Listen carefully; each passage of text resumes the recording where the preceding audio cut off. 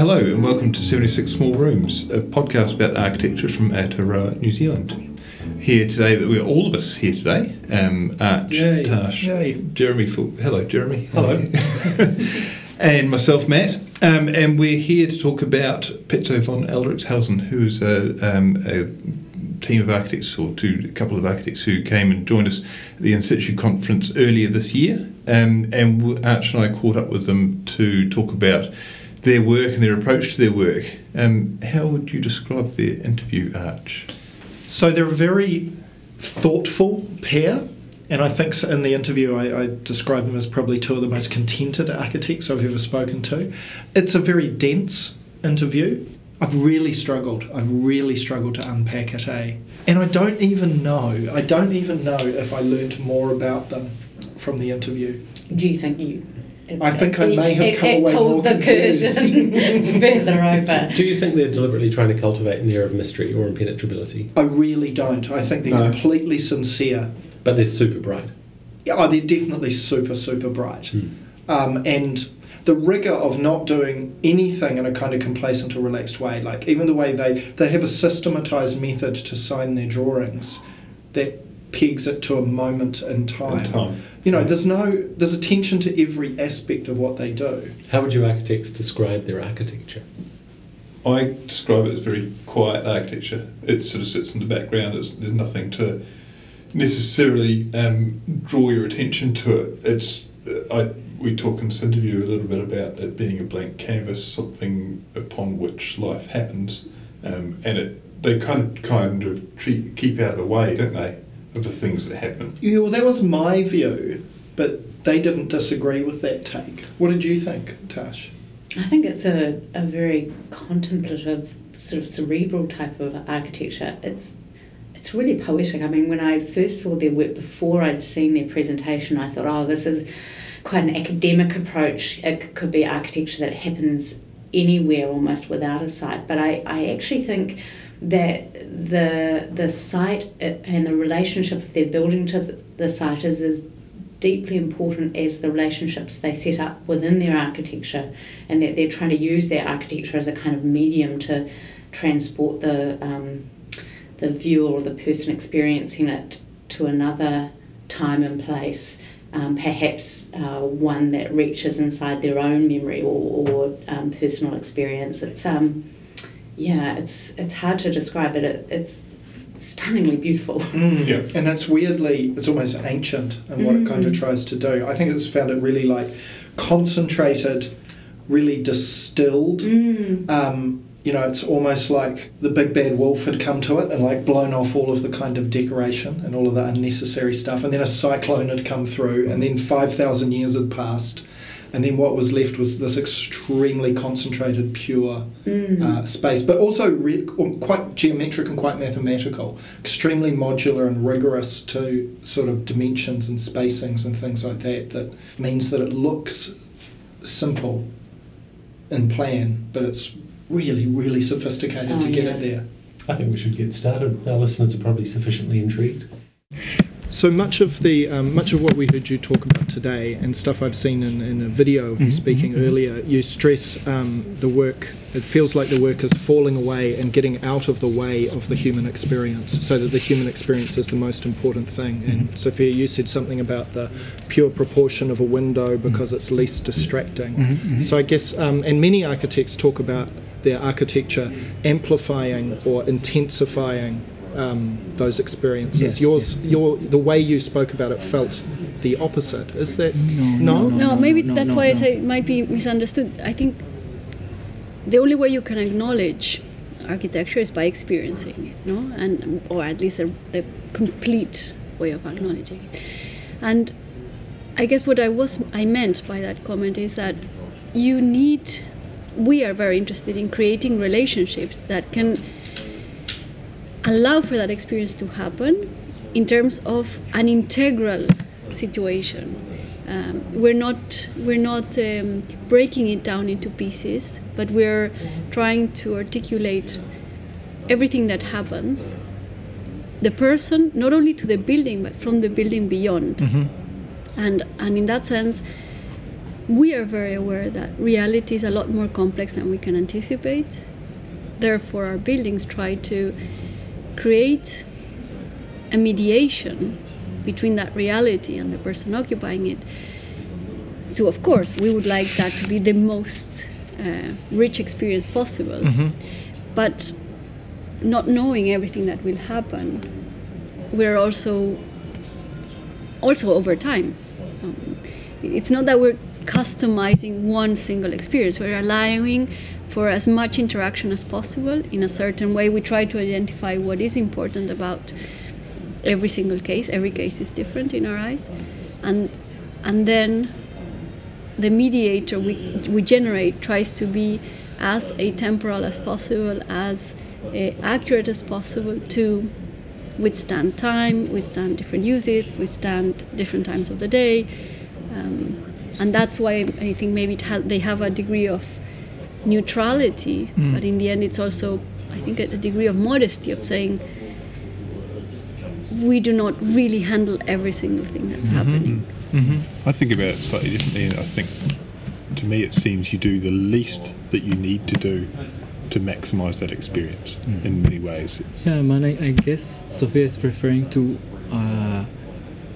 an attitude towards the practice of insisting with a way of approaching to architecture and the capacity of that architecture to evolve over time, to be resistant to the pass of time.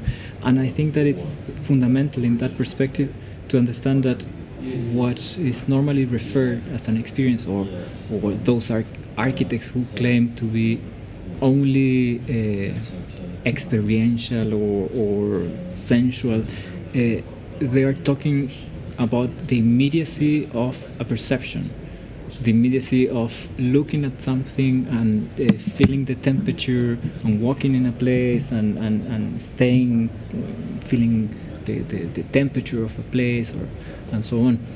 But in our view, that's a reductive notion of experience. So experience is that, the immediacy of a reality, but also the experience that you have already accumulated in your own memory. So it's part of what is in your mind at the moment you are having a perception, which is totally different. So the moment I'm touching a surface, I'm walking on a place, I am having a connection with a reality, with a physical reality, based on my own experience. So it's not that we're feeling the same temperature or we are feeling the same softness of the surface. Everything is relative to our own bodily condition, but also to our own mind. And in those terms, I think it's fundamental in architecture to think that an experience is rooted in life, in a personal condition, deeply in a human condition, but also that the perception of a place, the direct experience of a place, is not enough as a goal for architecture. So if you're in a place and you feel the temperature and you are having sensations of contrast, or your eye reacts or your body reacts, that's one part of the equation somehow, because the other half should be what you imagine or what you think about that place, what you learn about that place, or what you know about that place. And that intellectual construction, we cannot say, and in fact, when you experience the most radical conceptual art, most of the time the experience is very weak, it's very poor, because you have to read a text, and that's boring, it's not sensual, it's not, it's tiring, or maybe too flat. And I think that there is another dimension that is inevitable in architecture, which is to be physical and at the same time to be conceptual, to be tangible and at the same time to be intellectual or mental or part of your own imagination. And that's why I agree with what Sofia was mentioning about it's a larger scope of this pursuit for a deep experience in architecture. are there differences between your experience? You can never really know the difference between your experience of your work and all of the unique ways in which other people will experience it. No, I suppose. no, we wouldn't ever expect to do that. I think what we do with our work is, with every case, because we're not interested in repeating what we do, or of course we repeat things where we feel we still can learn something from them, or we haven't exhausted or found a solution to something. But if not, I don't think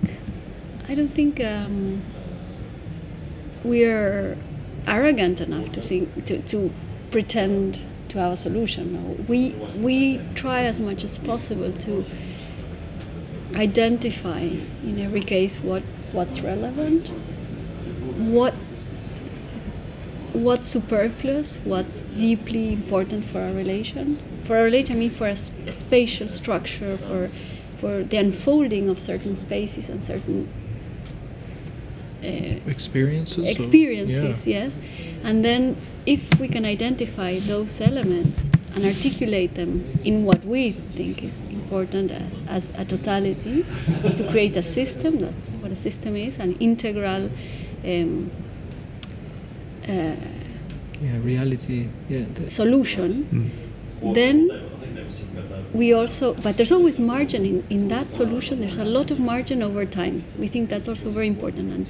And as I was saying before, there are too many variables that happen in any single building. A hero of mine is Rudolf Schindler, and he talked about his work being a canvas for people to make their lives on. Basically, he sort of talked about it as a blank thing which accepted and helped those experiences, but was also in some ways a blank canvas that could have things applied, which I think perhaps thinking your work in the same way. Inevitably, every building, apart from the experience it can generate, also exudes certain values, and because of the way it's built, because of what it's highlighting or blocking off, or what it's stressing or not. And I think probably that's the only thing we can be sure we know. Yep. To convey those values, And you said you don't talk about unbuilt work. Why is that?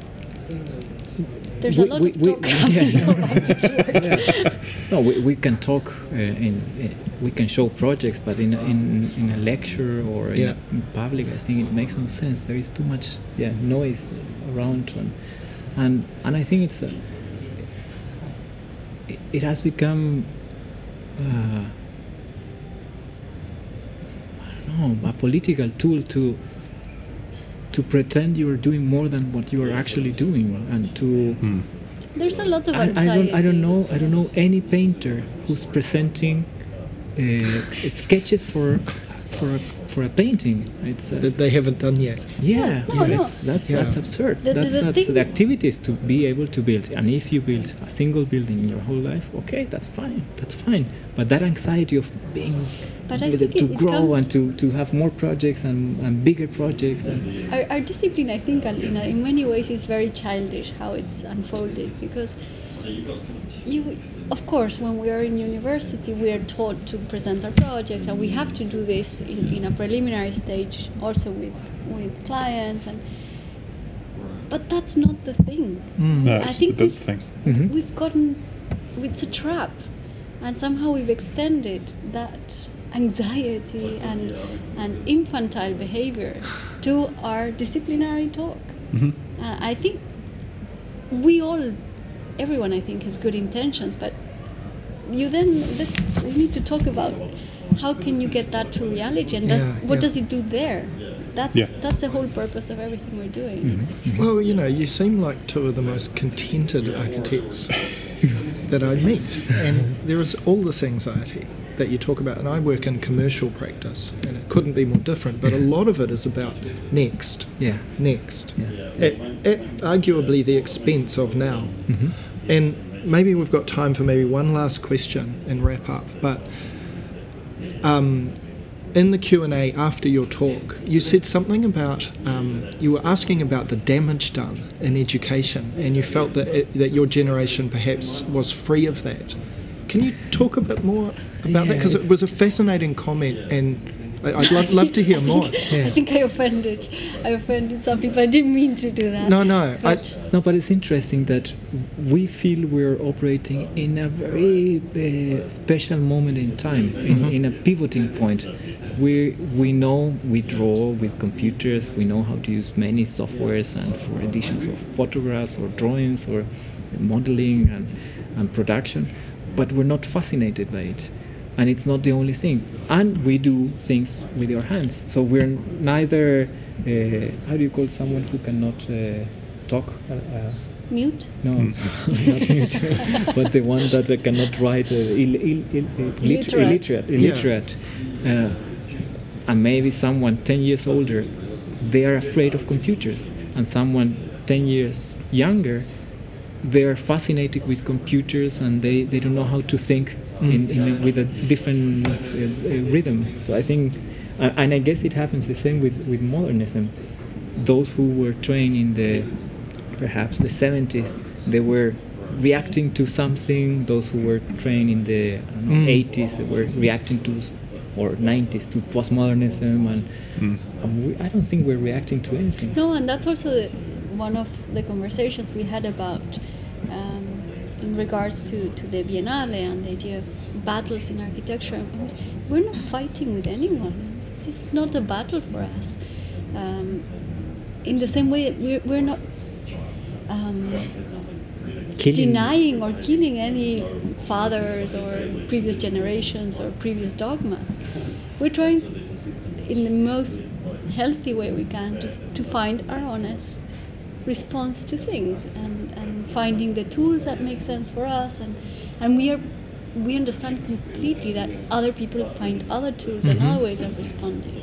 What I think I'm more worried about is those who don't even question the tools they're using, and that they're somehow prisoners of all this anxiety to, I think, for the false conception of more is better, bigger is better, or next is better. Next is better. Up to a point that I cannot believe when architects show a diagram with an arrow explaining a proposal. Is that the idea of a project? I'm really intrigued by that over-reduction. I don't think it's possible to explain architecture in those terms. No, but I think that this is also a question that maybe we are, our era, every one of us is somehow a victim of, that communication has flattened our way of thinking as well, because many times we also sit with our students, we have to be very careful. One thing is to communicate, another thing is to reduce thought because of communication. Well, maybe that's a good theme to finish on with just one last question, because it comes on from that well. The theme of this year's In Situ conference is about inspiration, provocation, and reports on experience from leading international architects. So I wonder if you have anything to leave New Zealand or New Zealand practitioners with to inspire or provoke local practice, what that might be. It's very hard. We've just talked for an hour. Maybe you think you said something right. Have we provoked you in any way? I think so, and I think of the talks we've seen, and we've still got 2 more to come, that, you know, for anyone listening who wasn't able to be there, you missed an extremely unique approach to practice and form, and it's I guess you've turned the question back on me. So it was provocative, and I wish we had more time to speak with you, and it'd be great if you could come back out here again and maybe even do some teaching. But thank you very much for making the trip. Thank you very much for sharing your work, and thanks very much for talking to us. Thank you. Thank you. So having listened to that, would you all commission them to design your house? Would they be up in your top picks of world architects to do just that? I commissioned them to do my yoga retreat. I was going to say, something like a studio or somewhere where you went to retreat from things. Yeah, I can't imagine calling them home because it's pretty hard and I won't say cold, but it's a pretty raw place to be in. At least from some of the work we saw, and of course there won't be. There's other examples which we didn't get round to. Raw and cold can be beautiful. Absolutely. Oh, it is beautiful. Right. You didn't ask me that. I was maybe just taking a negative connotation from your suggestion of austerity, but I think it's more difficult to imagine the stuff of everyday life happening there, the kind of, the kids' toys and the, making toast in the morning or some of those really perhaps mundane things that are part of most of our lives. It's difficult to imagine that happening in a von Ericshausen Patio house, but I would love to visit one, I think to spend some time in one would enrich your life. Absolutely. Would you? I've got a huge list, but yes. What about you? I think that idea. I think I'm in agreement. I could, as a space of somewhere of peace and contemplation and connection to landscape. Totally, but as a kind of city dweller, I don't personally. Well, maybe that would be the amazing challenge. It'd just be finding the right kind of fabric in which for them to kind of work. So I'm going to say yes and no. I also like the idea of frustrating. I also like the idea of a building kind of imposing itself on you, rather than it being built around your daily movements and desires. You having to learn to live within this kind of beautiful, austere structure would be kind of a fascinating experiment, I think. So I like that. Change you. Yeah, I like the idea of being tested by a building rather than just being able to blob out in it. I would have to learn that mode of behaviour. I love the idea of eliminating mundanity from my life. Yeah. I like my Netflix. You've been to the website? Yeah. All I can find is their isometrics. Well, that's because I think they're resisting those traditional proxies for their work. How do I get there's a photo of that? Talk with those we experimented with the 9 squares, 3x3. We've done that and we do this and we push that. And then there's the circle. And then they kind of talked about the circle and how we did the circle for a while. And the circle sort of appears in their work as well. So, it's so rigorous. Fascinating. It is one stream of work. It's one piece. Because they do all the. I've done Venice Biennale at least once, and I think they've done a few sculptures and things as well, exhibitions, I should say. And it's all tied together. It's all part of one piece of work. Yeah, I think you could say that they're more interested in space than they are in living, and that would be kind of a distinct difference than what you probably see in what you're used to in New Zealand. Not just in what the architects say, but in what the media also say, and reflecting back. The discussion is about home and living, and I think the diversity of work that these two do is experimentation of kind of space, hence pavilions and installations where someone can come and kind of have this experience without it being a home. That circle, and if you look on their website at some of the Biennale and other kind of projects, there's a project model of 100 circles, which is basically you can just imagine and plan drawing 100 circles that all overlap in different ways and the kind of spaces you get amongst them. It's just such a killer kind of exhibit format. It's not a home, but as a spatial experience, it's sort of really. And then they built it, didn't they? There's a the Biennale where they built it was 10 circles, all the diameter of which was geometrically based on the other, and in plan it kind of makes sense, and but as a space itself, it's much more complex than that. So without any without any diminishment of the quality of the other speakers, these two were my favourite mysterious architects and my favourite from in situ. I was completely captivated, and I think why I'm still captivated is I still don't fully understand why I was so captivated. Oh, it's the talk that I keep thinking about. Yeah. It's sort of lurking in the back of my mind and comes up, surfaces from time to time. Yeah. It's sort of, it's stayed with me because of that intrigue and perhaps wanting to know more. I just really want to go and visit their work. Yeah. Oh, hopefully this podcast has helped other people understand their work a bit more. Yeah, go and look them up, check them out. Okay, so that's been episode 14, a short, snappy version, and our next one will be with you shortly. So from the 76 Small Rooms team, thank you and goodbye. Bye. Bye. Bye.